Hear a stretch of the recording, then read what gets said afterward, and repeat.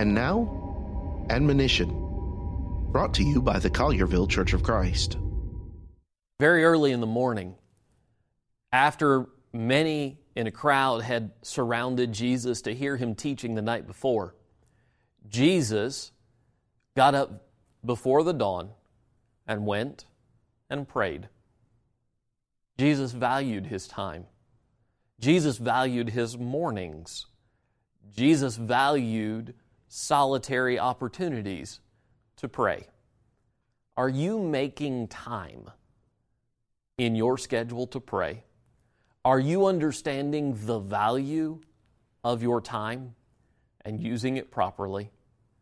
Even Jesus had to make space away from others to spend time with his Father. Are you doing that? I hope you begin today. For more from the Collierville Church of Christ, visit colliervillecoc.org.